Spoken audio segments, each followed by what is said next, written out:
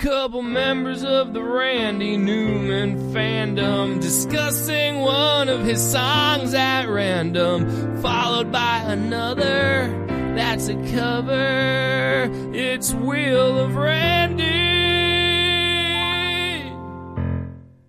Jump on a board, cause the boards are hot.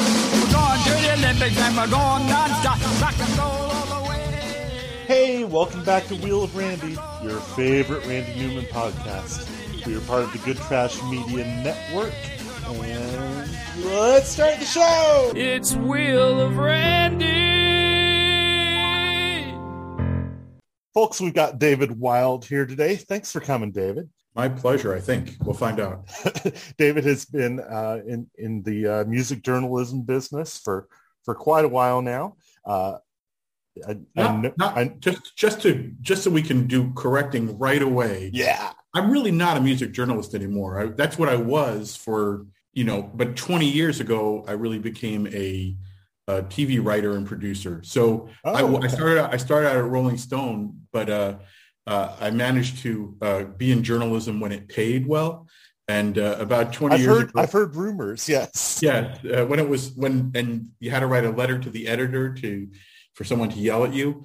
But about actually 20, it actually involves Randy, but 20 years ago, I fell into TV and I still do some journalism, but truthfully, so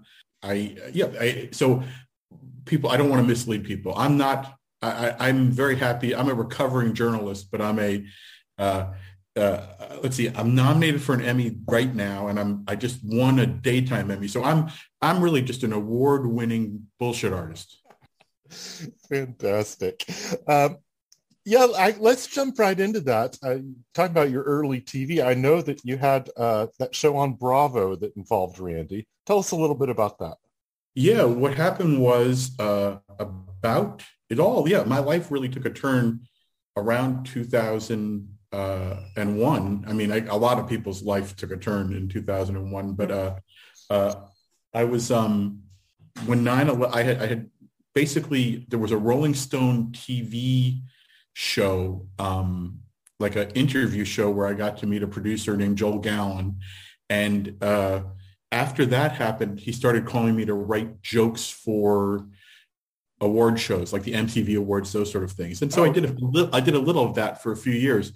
But in 2001, Joel was the executive producer of the Tribute to Heroes, America Tribute to Heroes, the telethon that was on every network and raised $300 million. And I had written for him and he knew I could write not just jokes, but serious things. He asked me to be the head writer for that. And that won the Peabody Award, and that won Emmys, and that got a lot of attention. And even though it was something I did for nothing, and it ended up changing my life because everyone started. And around that time, just previous to that, I'd been asked to help on the Grammys, writing the script for the Grammys by Ken Ehrlich. And literally, so 20 years ago, all this stuff started happening to force me, thankfully, into being in television as opposed to just journalism. Mm-hmm. And so Joel was hired at one point to executive produce a show for Bravo called Musicians, and he hired me to be a producer writer for that. And then he, I think, quit the show for various reasons.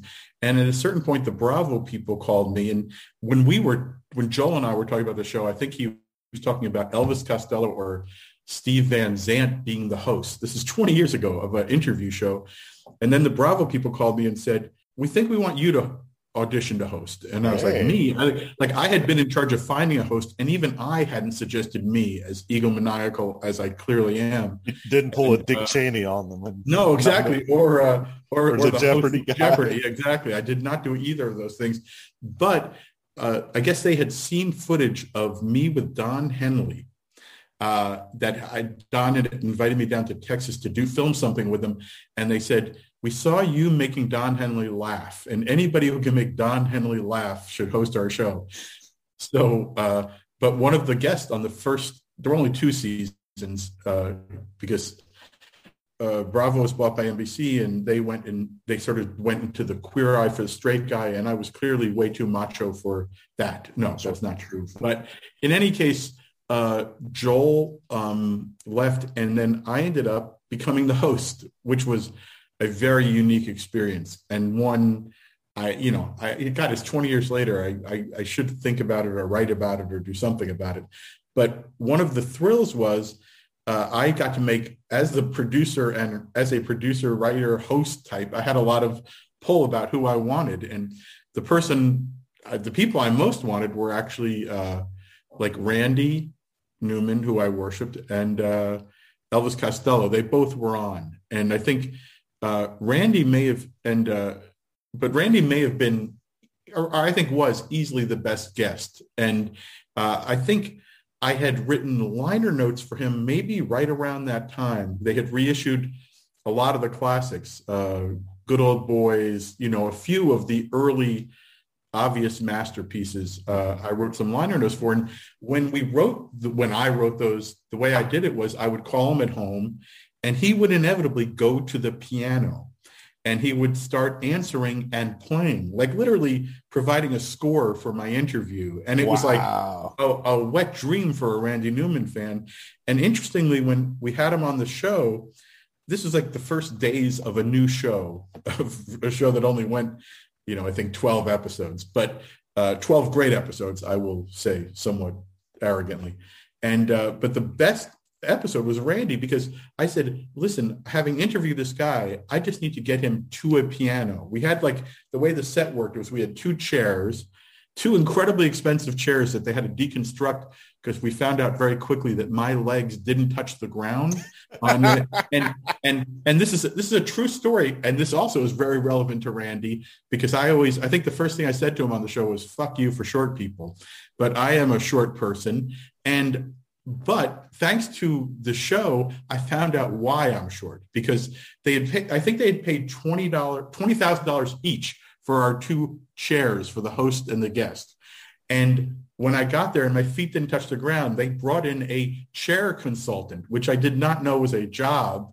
But apparently when you spend $20,000 on a chair, you have access to a chair consultant. And this middle-aged, or late, who am I to say that now? But he was like an older guy, came in, he looked at the chairs, he had me sit in it, and he goes, you know why you're short? And I was like, I think because my parents were short and they had sex, and then I'm short. And he said, no, you're short because you have almost no space between your knee and the ground. He goes, your upper leg is normal. You just got a really short bottom leg. And so now I know that. It didn't really help me. I'm still short, but I now know why. I now know why I'm mad at Randy Newman for that song. But yeah, Randy was, so they didn't want me to, I said, let's just do the Randy show, me standing, he's at the piano and I'm just standing with him. Let's do it that way. And they said, no, we spent all the money on the chairs. We need to establish the chairs. So if you ever could see that show, which I'm sure is very hard to see, but I've been trying to find it. It's I have to say, not because of me, because of Randy, it's amazing. And it was received as such. But I don't have a copy, so I can't share it with you. I think I gave it to my agent and it never got it back. But in any case, what I did was I said, like, Randy, welcome to musicians. Let's go to the piano. So literally we were at the chairs for like 10 seconds. And then we went to the piano and he was amazing. In fact, this is all coming back to me now. The same day we did Randy, we did Elvis Costello, which is like, that's like, and the way, because it was done in Sony Studios in New York, incredibly expensive, beautiful, sonically perfect production. But to make it financially viable, at least for a little while, you had to do 2 episodes. I never hosted anything. And I think that might have been my first day, the 2 of them in one day. And so the truth is Elvis is a Randy fan. Yeah, I know he covered I've Been Wrong Before. Yeah. He went to the episode to watch me interview Randy first. And Randy was so friggin' great that the first like 25 minutes of Elvis were kind of stilted because he was like, I don't know how to follow this guy. Like, you shouldn't have Randy Newman as your opening act. In the end, that was a really great episode too. But Randy was a dream guest. And I remember I asked his manager and asked Randy, they had a fly to New York and they had nothing. I don't think they were promoting anything. He just came in, he did it for me, and he was fantastic. And years later, I had asked Randy to come in for another show I was doing, not to interview him, but to perform in honor of someone.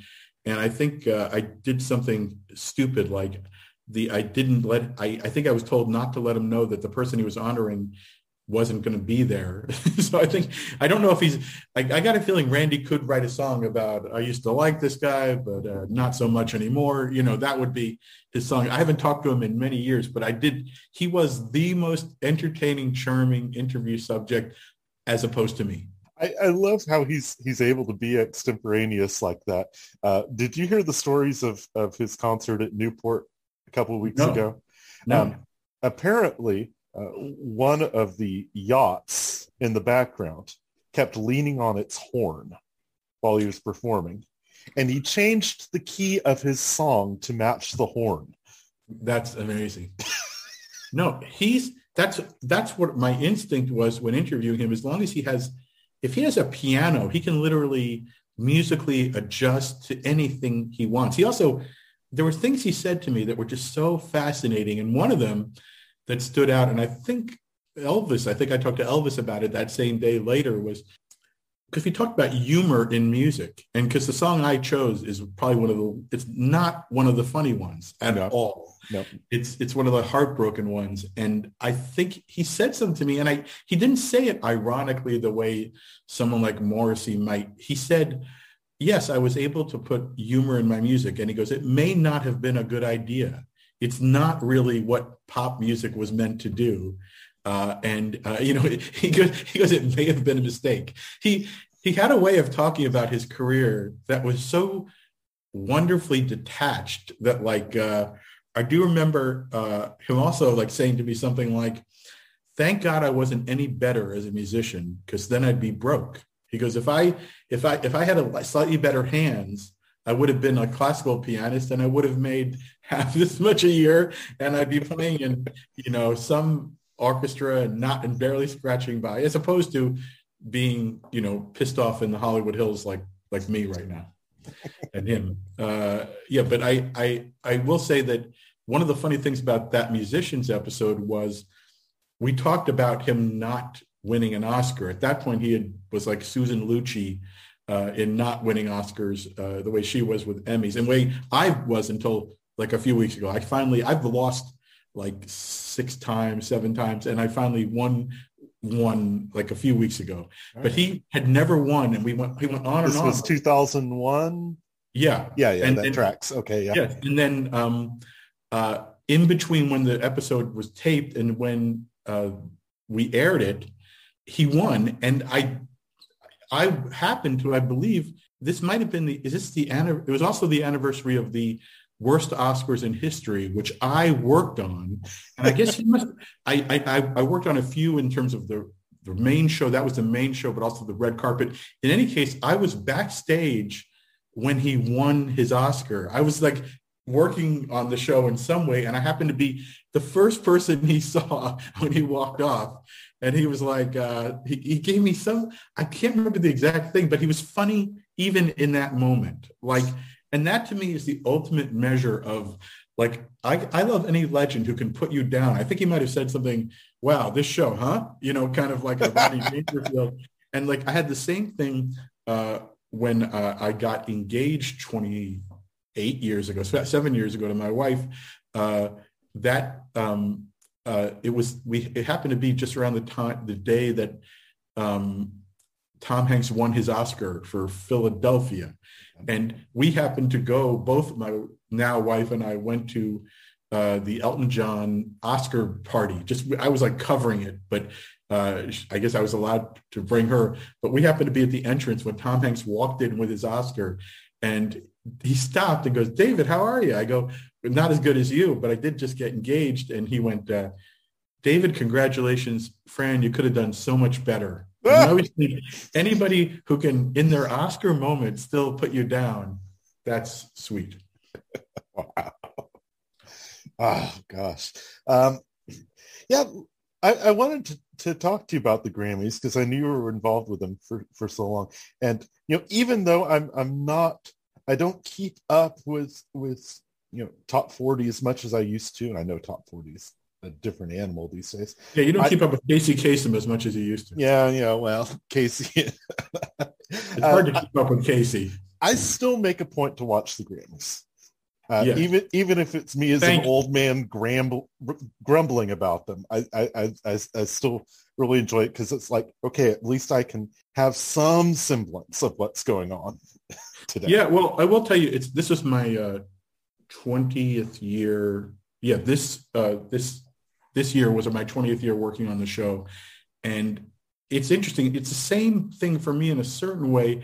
In particular, the music industry has been through so much that one of the things I've always loved, my family, my wife and my kids have traditionally come to the show. It's the only show where like they almost never have missed. But this, and also the music industry, the music industry has changed so much. So many people are gone that like the Grammy night was always a night where backstage you were with artists from every genre and executives from every genre and publicists and, arrangers and all. And it was like a reunion every year of the people who were still around, and you got to like make sure you connect. This year, because of COVID, it was like it was the most intimate Grammys in history. And I think in a weird way became very special as a result. I think Ben Winston, who was the executive producer, and the whole team really did a really good job of trying to find some advantage in that deficit, that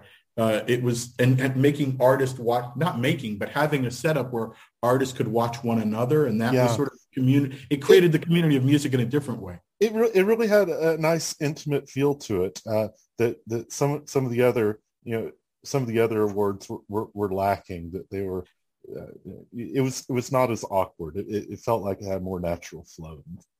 Well, thank you. And I won't take much credit for that, but it was an amazing undertaking. It was done, a lot of the production for months, other than going to film a few of those interviews with artists. Most of it was, we were on Zoom like every day, the producing team on that. And it was amazing what you could do, how much communication you could get across. It was sort of, 3 months of Zooms. But one of the crazy moments was, if you notice, the show was featuring it was very young Grammys. Usually the Grammys have a mix of but there were a lot of older artists who were afraid to partake. For the presentations, there were only, a certain amount of awards. Well, actually, there were the usual amount of awards given, or maybe one more. But there was we had no one set to give out the last award. And I was asked to reach out to Ringo because I suggested, I said, well, it's always good to have a Beatle in the house. And I had recently helped Ringo with a book that, like a month before that, a book he put out at the end of the year about the All-Star Band. And I've worked with him for many years. So I wrote him like a Jerry Maguire letter on why I wanted him to come. And it was written on Sunday night at like 2 or in the middle of the night on Sunday for the next Sunday, saying, please, would you come? And I sort of laid out, because at that point we weren't telling anyone where the Grammys were. Like it was we were sort of trying to, it was pretty much kept a secret for different reasons. And I said, listen, basically you could leave your house at 7. I know where you live. So I was like, you could leave your house, come to the convention center parking lot, see me, hand out a Grammy, be back home by, an hour later, whatever. I sort of tried to explain what it was. So that night, I'll never forget, he got there and I get this message like, they want me to get out of the car. Because things were so crazy and still are in many ways, but at that moment, so crazy, he kind of thought I meant it was like a drive-through vaccination. He could hand out a Grammy from his car and keep going. I was like, no, you need to step up the steps of the convention center and then then step on the stage. And it was actually an amazing moment because he came out and he goes, well, and I think because he thought that, he didn't get that dressed up.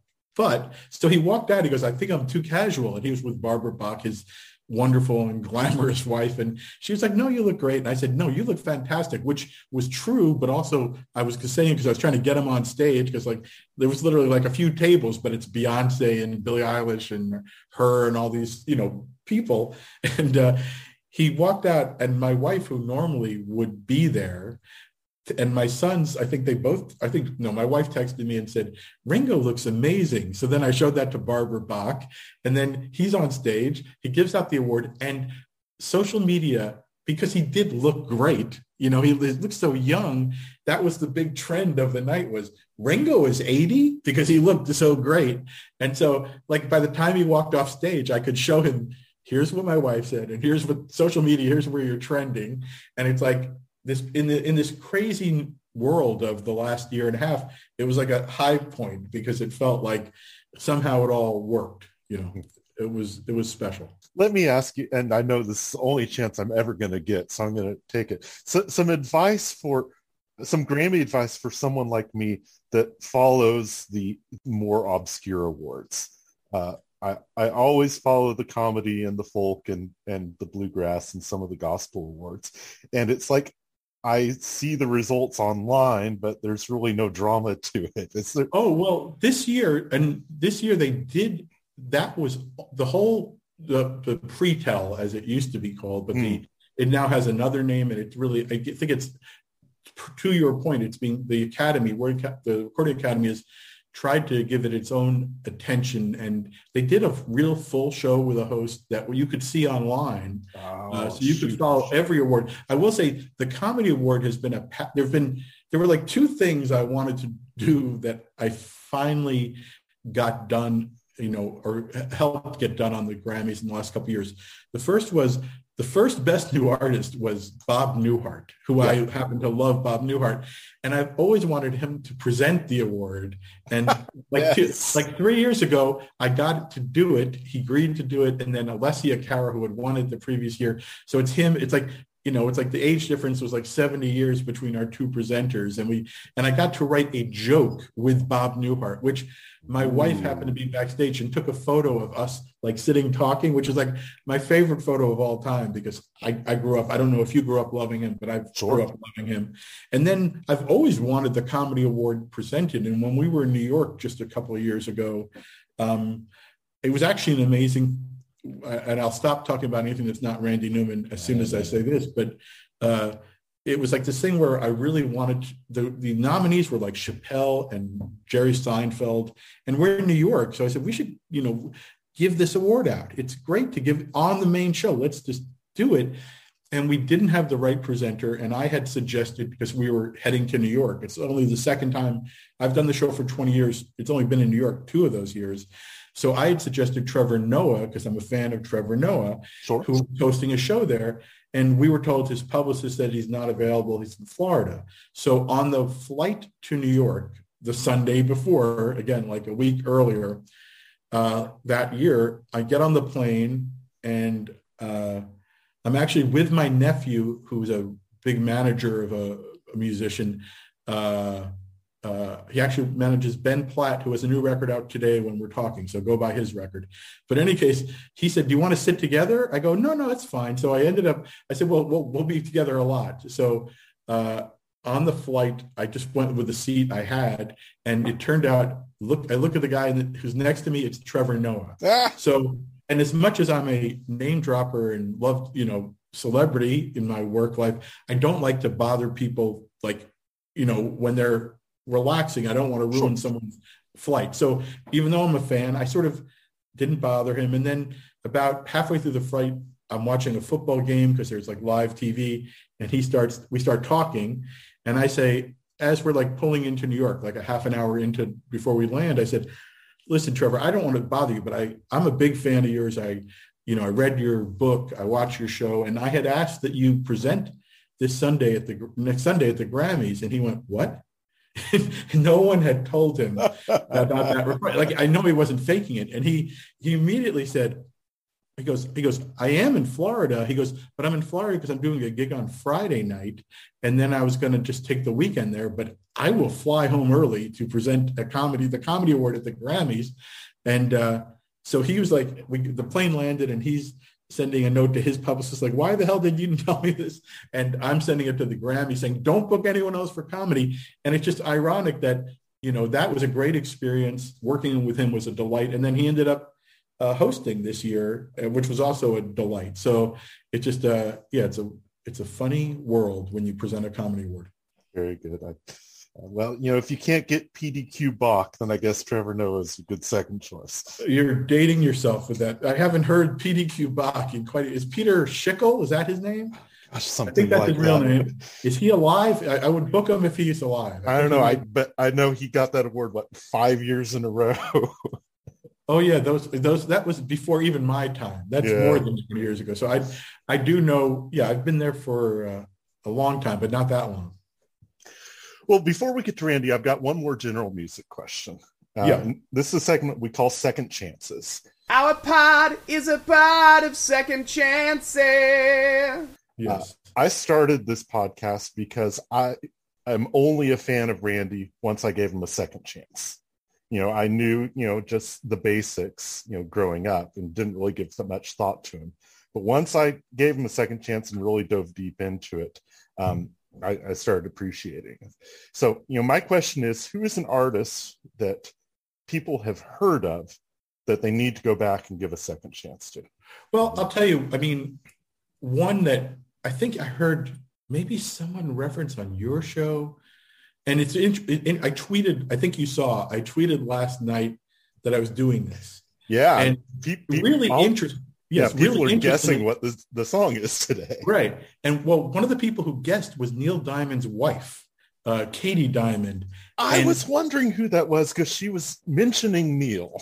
Yes. Oh, no. And that's actually Neil's current actually manager, but also wife, who I've known both of them forever. Neil Diamond is an example of an artist who and by the way, like his version of I Think It's Gonna Rain Today is unbelievably great. And he did, she was mentioning some of the more recent covers that Neil has done of Randy. I think Feels Like Home and was it Losing You? In any case, like there have been artists, like I tend to be the one who loves and has in Rolling Stone for many years defended like pop geniuses who there were like the Bee Gees. I was always a huge fan of, and now they've been totally rediscovered. Mm-hmm. Neil Diamond went through that with the Rick Rubin records a little bit, but and so even Brian Wilson. There was a time when I got to Rolling Stone where you see the evolution of what endures. So it's like I will say that like this audience for your podcast might think, I don't want to hear Neil Diamond do Randy Newman, but like I think It's Gonna Rain Today is one of my favorite covers. I love it. I think he nails it. Now, interestingly, I know feature covers on your show. I think the funny thing is with the song I chose, he's gone at it different ways. And like a lot of his catalog, these sort of songbook records, sometimes what he wants in the song because he sort of gives you that in the end. Yeah, we're definitely talking about that. Oh no. And actually the song I chose, which I won't reveal yet, but it was interesting. Once I chose it, I realized this song was covered by like a guy I know, and the first group I ever saw in concert. It was covered by maybe my favorite singer of all time, who I never met, but like I know. So yeah, it's interesting the sort of reach of Newman. Like despite I just noticed that my Zoom background has Frank Sinatra behind me here, not the real Frank. He's booked, but this Frank Sinatra, and like when I looked at the Zoom background, I remember thinking, one of my first things I ever read, I read some Rolling Stone interview with Randy, I think it was, or some interview where he talked about he'd written Lonely at the top for Frank. He wanted Frank to record that. And the weird thing is, it struck me as, but that's where like Randy was maybe right, that he was too smart and funny for his own good. Because Frank doesn't want to sing a song like that. He would but the song I chose, I would love to have heard Frank Sinatra sing, because I think the song I chose is one of his most like Tin Pan Alley, brill building, like not ironic, it's just as if he were writing for like the more I think about it, it's like he and Carole King, two of the greatest of all time. Mm-hmm. But even she had a lyricist most of the time. But like this is like him, if he were in a cubicle there, instead of being this weirdo on the West Coast, if he'd been a weirdo on the East Coast, he would have written more songs like this, more of the, it's like this was, and he obviously wrote many songs that have been covered by many people, but this song is just the idea of Randy. If Randy was, it's just an alternate universe. Like this is, I could hear this being like the song that got Randy a better cubicle at the Brill Building. Well, let's break the suspense. Nobody guessed it right. But no. What song are we discussing today? We're discussing Living Without You. All right, folks, take a minute and listen to Living Without You off of Randy's first album, and we will be right back. Camptown Racists, sing this song, doo-dah, doo-dah. It's sort of connected to my music origin story and my Randy origin story, because I'm not quite sure of the order, but my memory is as a kid, my first concert was at Carnegie Hall. It was a Nitty Gritty Dirt Band, the country. We're going to talk Nitty Gritty Dirt Band today. Yeah, Nitty Gritty Dirt Band, and my dad. I think my dad left my mom and got into bluegrass. But around that time, I think before my parents split up, they took us to Carnegie Hall to see Nitty Gritty Dirt Band, and the opening act was a young comedian, then relatively young comedian, Steve Martin, who was about an hour from becoming, because William McEwen, Bill McEwen, who was John McEwen in the Nitty Gritty Dirt Band's brother, and also managed Steve Martin and managed Nitty Gritty Dirt Band, there was that connection.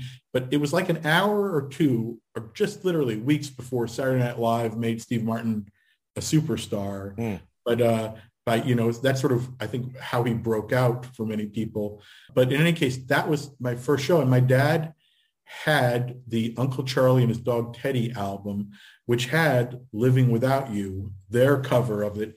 And that was the first time I heard the song.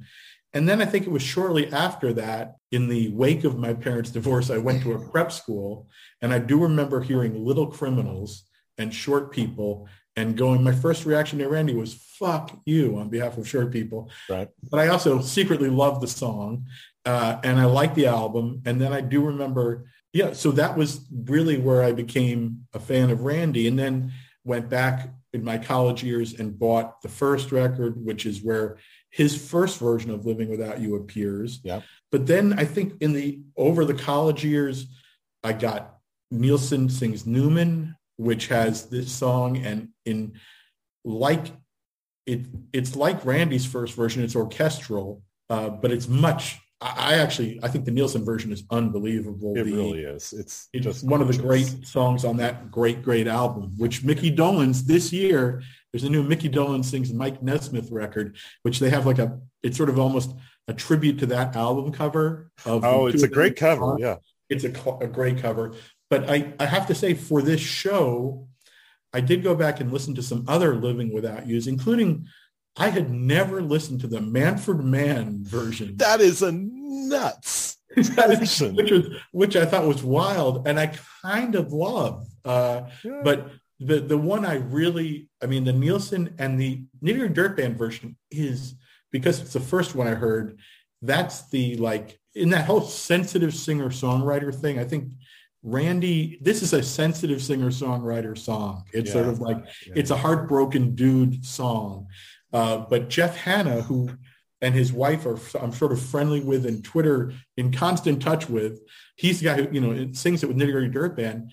I love that version. It's the sort of great vocal version. Then Nielsen sings his amazing vocal version. And the guy in Manfred Mann can sing it's not the same guy who sang Blinded by the Light. It's an earlier lead singer. This is I think it was the first song on the first Manfred Mann's Earth Band record ever. I think the guy's name is Rogers, Dave Rogers. So this song, it's weirdly not, it's not like it was ever a big hit for anybody, but it sort of has become a standard, and Randy put it on, revisited it for the songbook. So right. It's, and it also has almost none of the qualities that when people talk about Randy, the ironic distance, the cleverness, the jokes, there's none of that in this song. No. There are no jokes, but it is clever. It's fantastic. You know, that first line, that the milk truck hauls the sun up. That's just such a clever way to talk about the sunrise. It reminds me of when Tom Waits talking about leading the parade when the sun comes up. Oh, that's a great comparison. I actually think this song is like one of those Downtown Train, like one of those, it has the same stripped down heartbreak elegance, poetic elegance of like a Tom Waits song. You were talking East Coast, West Coast, and you know, this has such a West Coast, such an East Coast vibe. It's got, you know, the subway shaking his floor, and you know, just things that would not be in his experience in LA. His experience is really funny, and I remember speaking to him a little bit about this. Like, he weirdly, like this, he's very much tied in with the West Coast mafia, like the Eagles and all that. Right. Yet maybe that childhood split with the Louisiana and all that, he's sort of a man without a place. I mean, he looks awfully pale and pasty. He doesn't look like, you know, he's never, although he would put on a Jimmy Buffett-ish shirt every once in a while for a video or whatever. He doesn't look like a West Coast party boy. No, he doesn't. So I think he's always been like, I think he's so one of a kind and treated like that with reverence. Like, you know, because I know if Katie was sitting there tweeting that, Katie Diamond, that means Neil was probably right next to her, like saying, my favorites are this. And like, from Neil Diamond to Bonnie Raitt, you bring up Randy, like there is such love for him because he doesn't, it's like he didn't play the game. He doesn't even, his sense of humor very much extends to himself. So he's always the first to make fun of himself and his career and his body of work and his ability to his marriage. You know, he's so, and it's interesting that, like, I guess your show, like when you have cool comedians on, you know, it's like, I think there aren't many songwriters where you could say, and you've asked people, like, is he an influence? But I think he's an influence on anybody who's ever tried to write with a, you know, any sense of irony. You know, he's sort of like one of those guys who introduced irony into a culture that didn't have much. Like, I think in TV terms, Letterman was that. Like, and in a weird way, like, that's one of the, there's like a dividing line between the ironic generation, the pre-ironic generations. And once you get that introduced, it's sort of like, it changes comedy, it changes everything. It definitely changes TV. It's like, you can't, it's like Randy that's why Sinatra wasn't going to do Lonely at the Top, because if Sinatra was ironic, he would do Lonely at the Top. Right. But Sinatra wasn't ironic. You know, Sinatra was like of a different showbiz era where it's like, no, I'm going to give the people, I'm going to write about love and, you know, life, and I'm going to do my way. I'm not going to do Lonely at the Top. Is it just me, or is there a Gershwin influence in this song? Especially in that second verse. Yeah, well, that's actually when you said that, I'm not a scholar of Gershwin. I will say, I just was telling my kids the other day a story that I live in the Hollywood Hills, and down from here that way, around this time, I think around, you know, I don't know if it was the late 90s or maybe, I don't know when she passed, but I interviewed Rosemary Clooney for a magazine piece. Oh, yeah. And she, at one point, we were laughing, and she was super funny and great. I did speak to George Clooney about her, you know, in the last couple of years. She was just fantastic. But she, at one point, she goes, "You're funny.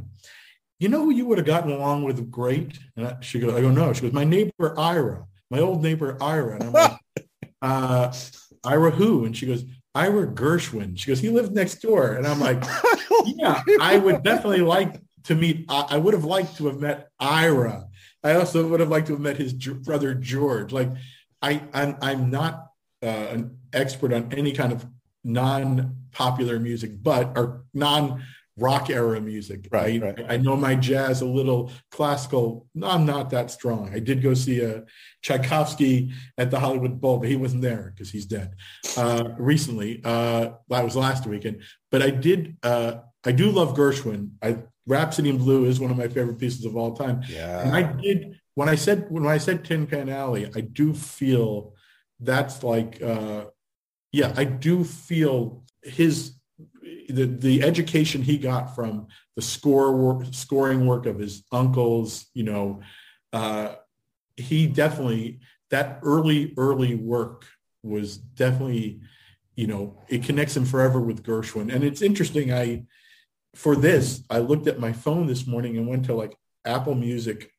I went on a morning walk around the Hollywood Reservoir, and I looked at Randy Newman on Apple Music, and not on like iTunes or Apple Music, and what songs were the most popular. And it is crazy. His career is nuts, because you would think he'd only written Pixar songs. If you look at like the level of popularity of that stuff, because every kid is raised on it, and it's wonderful in its way, but it is insane that to get to the best of Randy Newman, you have to get through a lot of other songs that are his most popular. And it's like he has complained about Spotify's algorithm when he did the UCLA interview a couple months ago. He said, I pulled up Randy Newman Radio on Spotify, and it's pulling up a lot of the Roger Miller Robin Hood. Oh, score, really? Which he says it takes a long time to get to my actual music on that radio station. And no one makes fun of the indignities of this sort of stuff better than he does. Oh, yeah.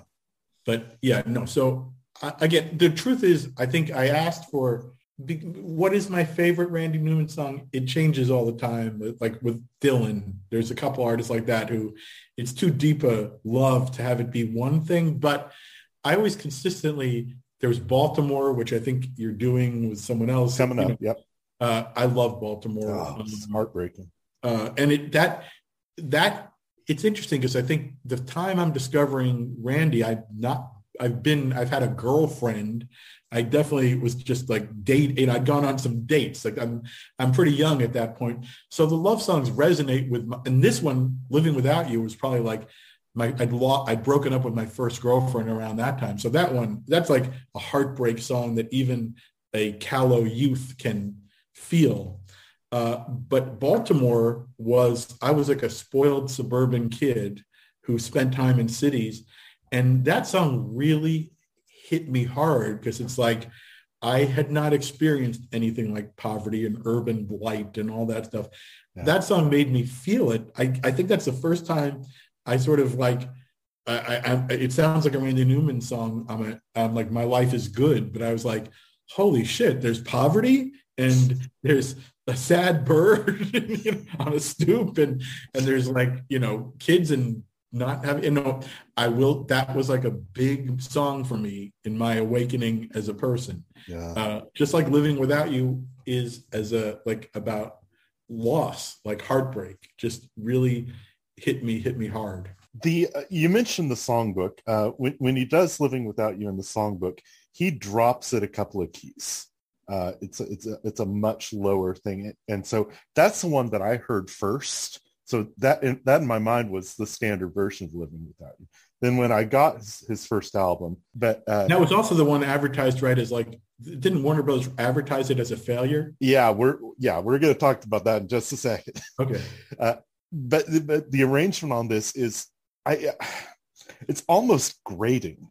He is really stretching, the limits of how high he can sing. And that's a Van Dyke Parks arrangement, and that makes sense. Yes, and that album. No, and I don't love the first album, and I'm not choosing that recording of the song. Oh, okay. I'm actually choosing the song. I think you have to pick a song, and like I'm choosing song in all its lives, and I guess I like the songbook versions of almost everything, because that's like when I've been on the phone with Randy or doing the interview show with him. I feel like I'm in his living room during those albums. Yeah. No, in fact, on another digression, I will take you on. Today, I listened on my way to my walk. I bought yesterday a Laura Nyro has a new live out there. Well, Laura Nyro's been dead a long time, but they put out a new live record this last week or two.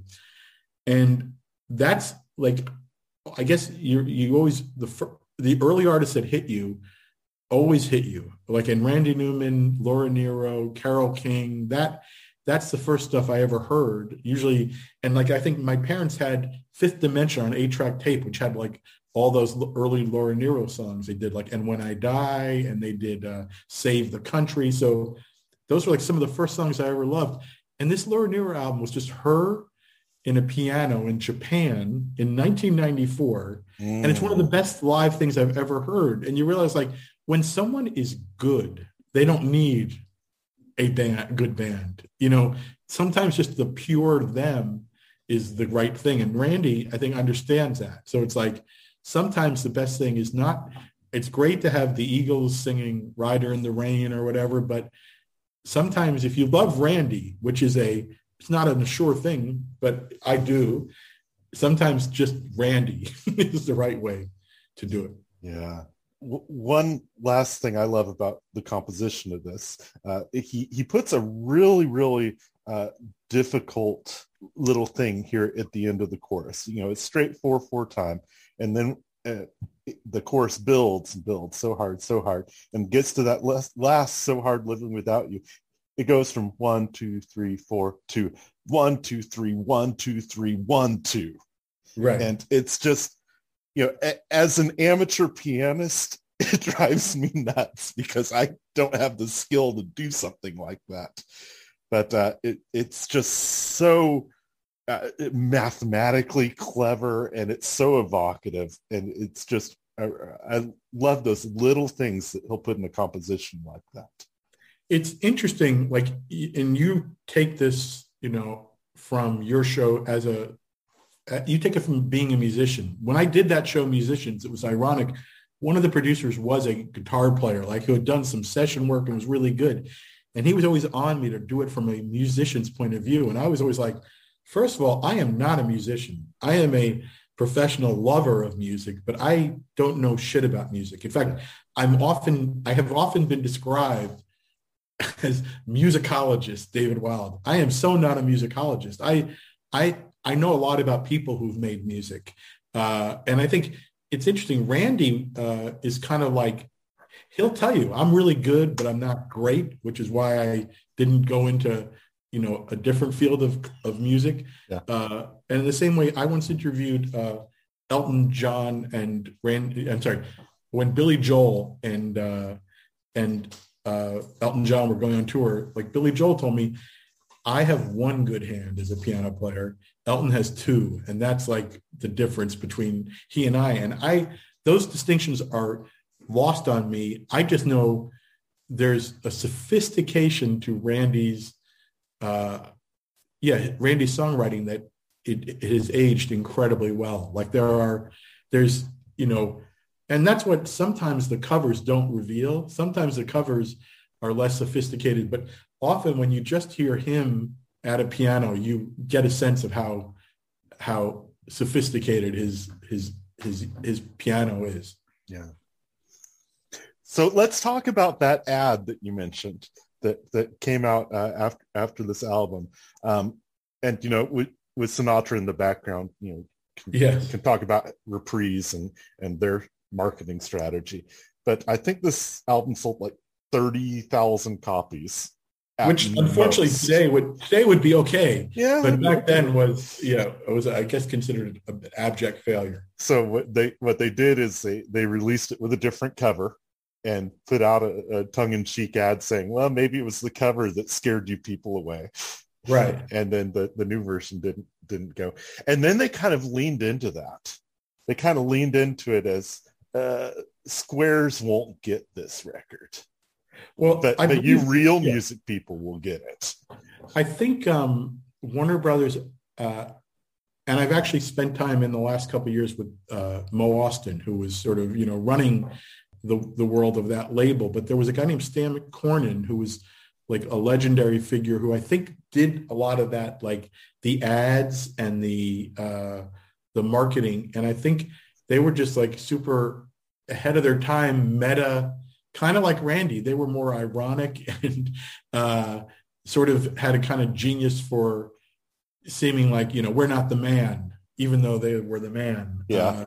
But yeah, no, I think Randy always is funny about that stuff, because I think he goes, yeah, it was sort of humiliating. But the truth is, having spoken to Mo Austin, even in recent years about Randy, they knew he was a one-of-a-kind genius. It's like, I think even when like they purged, at one point, like I think Bonnie Raitt and Van Morrison left the label. I think Lenny Waronker and that relationship at Warner Brothers, they always knew that Randy was a one-of-a-kind treasure. David and Caroline Stafford wrote a biography of Randy, which is fine. Someone needs to write the definitive biography someday, because there's a lot that they left out. But their theory is that Reprise kept Randy and Van Dyke Parks and Ry Cooder as a way to show other artists we are an artist-friendly label. And they say that that's how they got James Taylor to move from Apple, and that's how eventually they got Elvis Costello, is that they had built this reputation of being artist-friendly. Yeah, I think that might be true. And yeah, I do think there might be something big coming on Randy, not by me, but I do think there might be something like that. His story he is unique. He really is. And doing this podcast, I don't know if the people who, he's sort of almost like a great jazz artist, in that the people who get him really get him. And and yet it's funny, because it's not like he's obscure, because having been in every Pixar movie, it's like everybody knows him. They just don't know the real him. Yeah. They know it's almost like he lives at a few different layers, and they're all him. But I think I was shocked when I started putting this together, a year and a quarter ago, that nobody had done it. Because I know that a musician's musician, and that there's so much, depth for people to talk to. So, it's his fans are passionate. Some of them can't stand me, because what do I know about this? But some people, when they find this, they're like, finally someone else who gets it. Well, has Team Randy responded? I didn't ask permission to do this. I'm not on their radar now. Okay. So I know people who know him, but I haven't heard anything official. He's got bigger things to worry about than me, like life in the world. Yeah. Well, you want to spin the wheel, David? Sure. You tell me. I want to see the wheel. All right. Let's see if I can pull it up here. And folks, you can play Wheel of Randy at home. Just go to our Twitter page and go to the pinned tweet, and you will see that big green wheel spinning there. Oh my God. So whenever you're ready, just yell stop and let me know what you land on. Spin the wheel, spin the wheel, spin the wheel of Randy. Stop. Okay. Landed on The Girls in My Life, Part 1. Yes. Do you need a refresher? Do you need to listen? Or are you? I would like to listen again. Is that a chance? Yeah, let's do it. And folks, you can pause this and listen to The Girls in My Life, Part 1. And we will be right back. Bet my money on a bobtail drag all the doodah day. I am very glad we got a song from Born Again, because like I mentioned, Little Criminals was the first, that's where I came in. Mm-hmm. And so this was the first album I went out and bought in real time. Like I remember going, I think I was at a prep school, Loomis Chaffee in Windsor, Connecticut. And I think I had to walk into town to find a record store didn't have a driver's license. So I walked in and bought this record. And this record got a really rough reception because I think people didn't quite get, even like the Looking of Little Criminals, even though Short People was this big breakthrough hit, it sort of was confusing to people because he kind of looked like a regular album. This album had the Kiss, like Businessman as a Kiss star. And in retrospect, I think it was like having had Short People become a hit, he got really into making unsympathetic, male, jerky narrators of his songs. On this record in particular, it's like it ends with, there's some real monsters on this. Gonna take off my pants is literally like he's sort of building towards gonna take off my pants. And it's money that it starts with. It's money that I'm gonna love. Money that I love. Yeah. I happen to love a couple of songs, especially if I hadn't. In my top 5 is also a song called "Falling in Love" from the Land of Dreams album, where I think that's one of the ones that Jeff Lynne produced. Mm-hmm. And Jeff Lynne, who I've worked with a fair more even than Randy, like I always talk to both of them about the fact that like there's that story of a rock and roll band, which sounds like he's just being a douche about ELO. like he hates the electric. And the weird thing is like Randy's always like, no, I always loved ELO. Like he goes, I was just jealous. But the fact that he ended up like collaborating and Jeff was like, oh yeah, he tells me he liked me. You know, it's like, it's super funny to me that eventually as time goes on, all these things get blurred. But the opposite of that is that I hear in Randy's work, a lot of the sort of like, you know, the sensitive singer-songwriters to whom he's often compared or sort of an accessory to. Yeah. The truth is that a lot of them in history were not that sensitive. They were only sensitive to their own needs, like Bing Crosby here. Well, there's too many to mention, but a lot of them have gotten in trouble in different ways.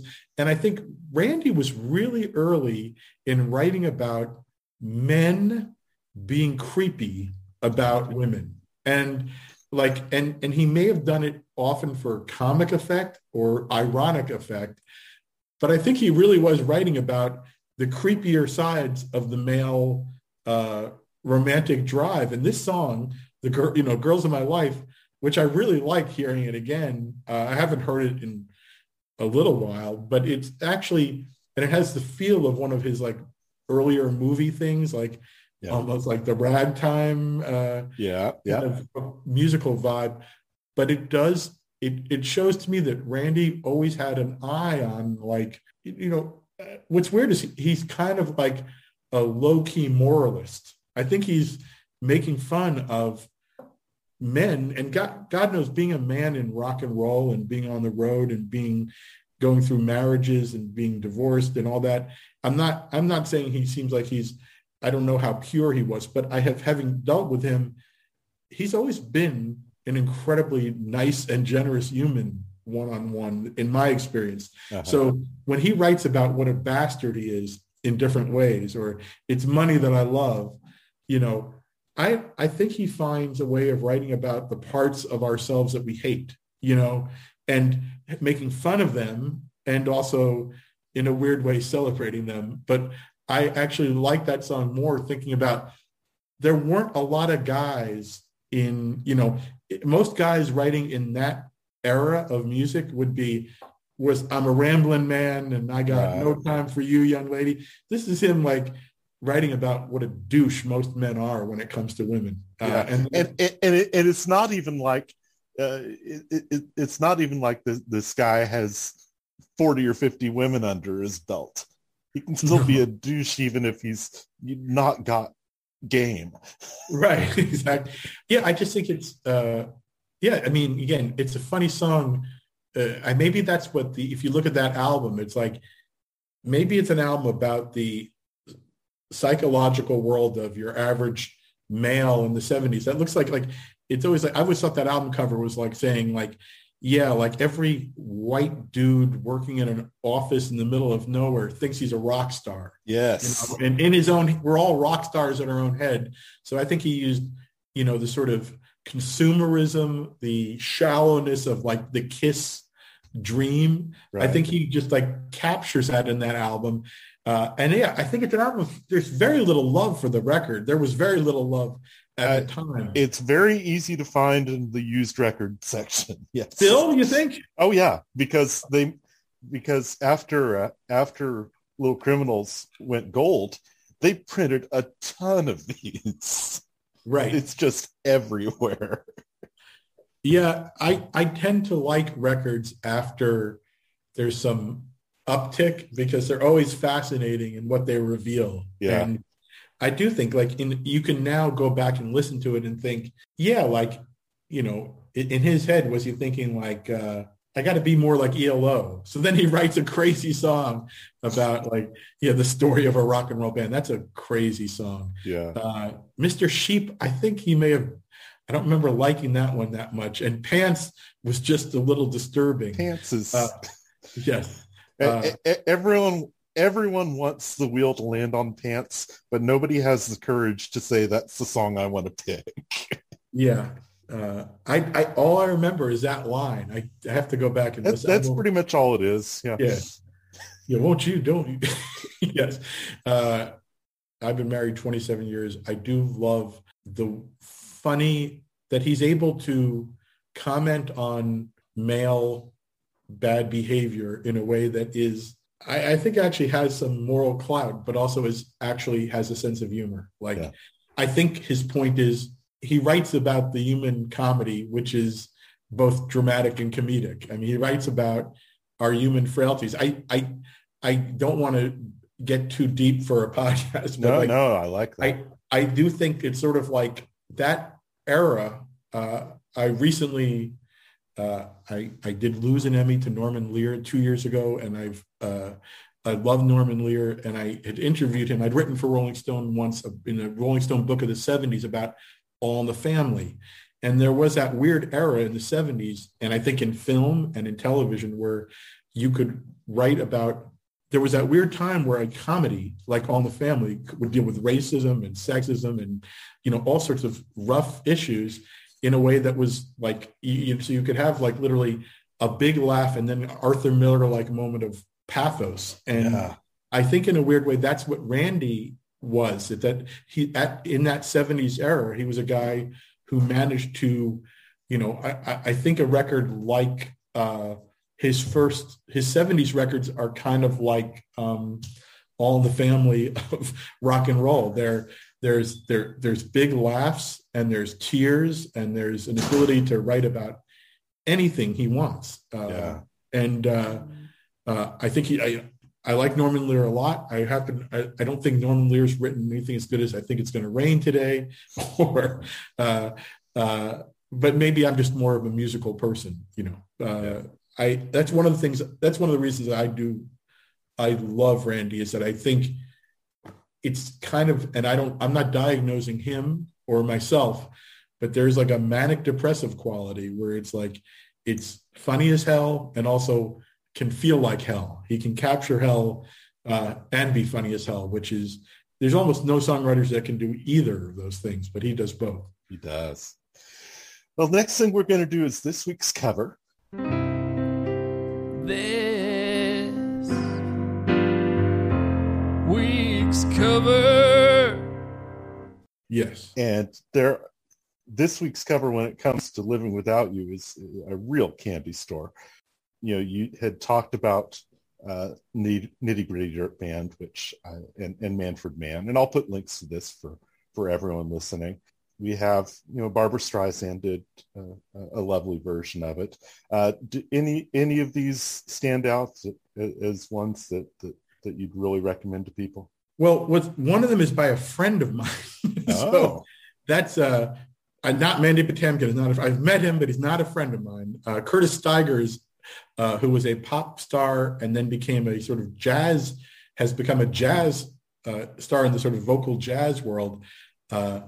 He did it early in his sort of jazzier career, it looks like. I'm not familiar with that, so I will have to check. By the way, the song there is Secret Heart. That's Ron Sexsmith, who is a recent guest. Yeah, that's maybe Ron Sexsmith's most familiar song that we're seeing on that Curtis also did. Well, I will definitely recommend that. And folks, we will put a link to that up.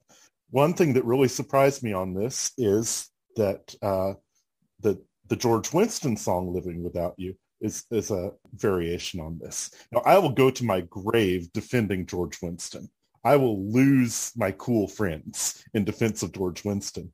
But I had listened I have a Windham Hill in my heart. There you go. No, yeah.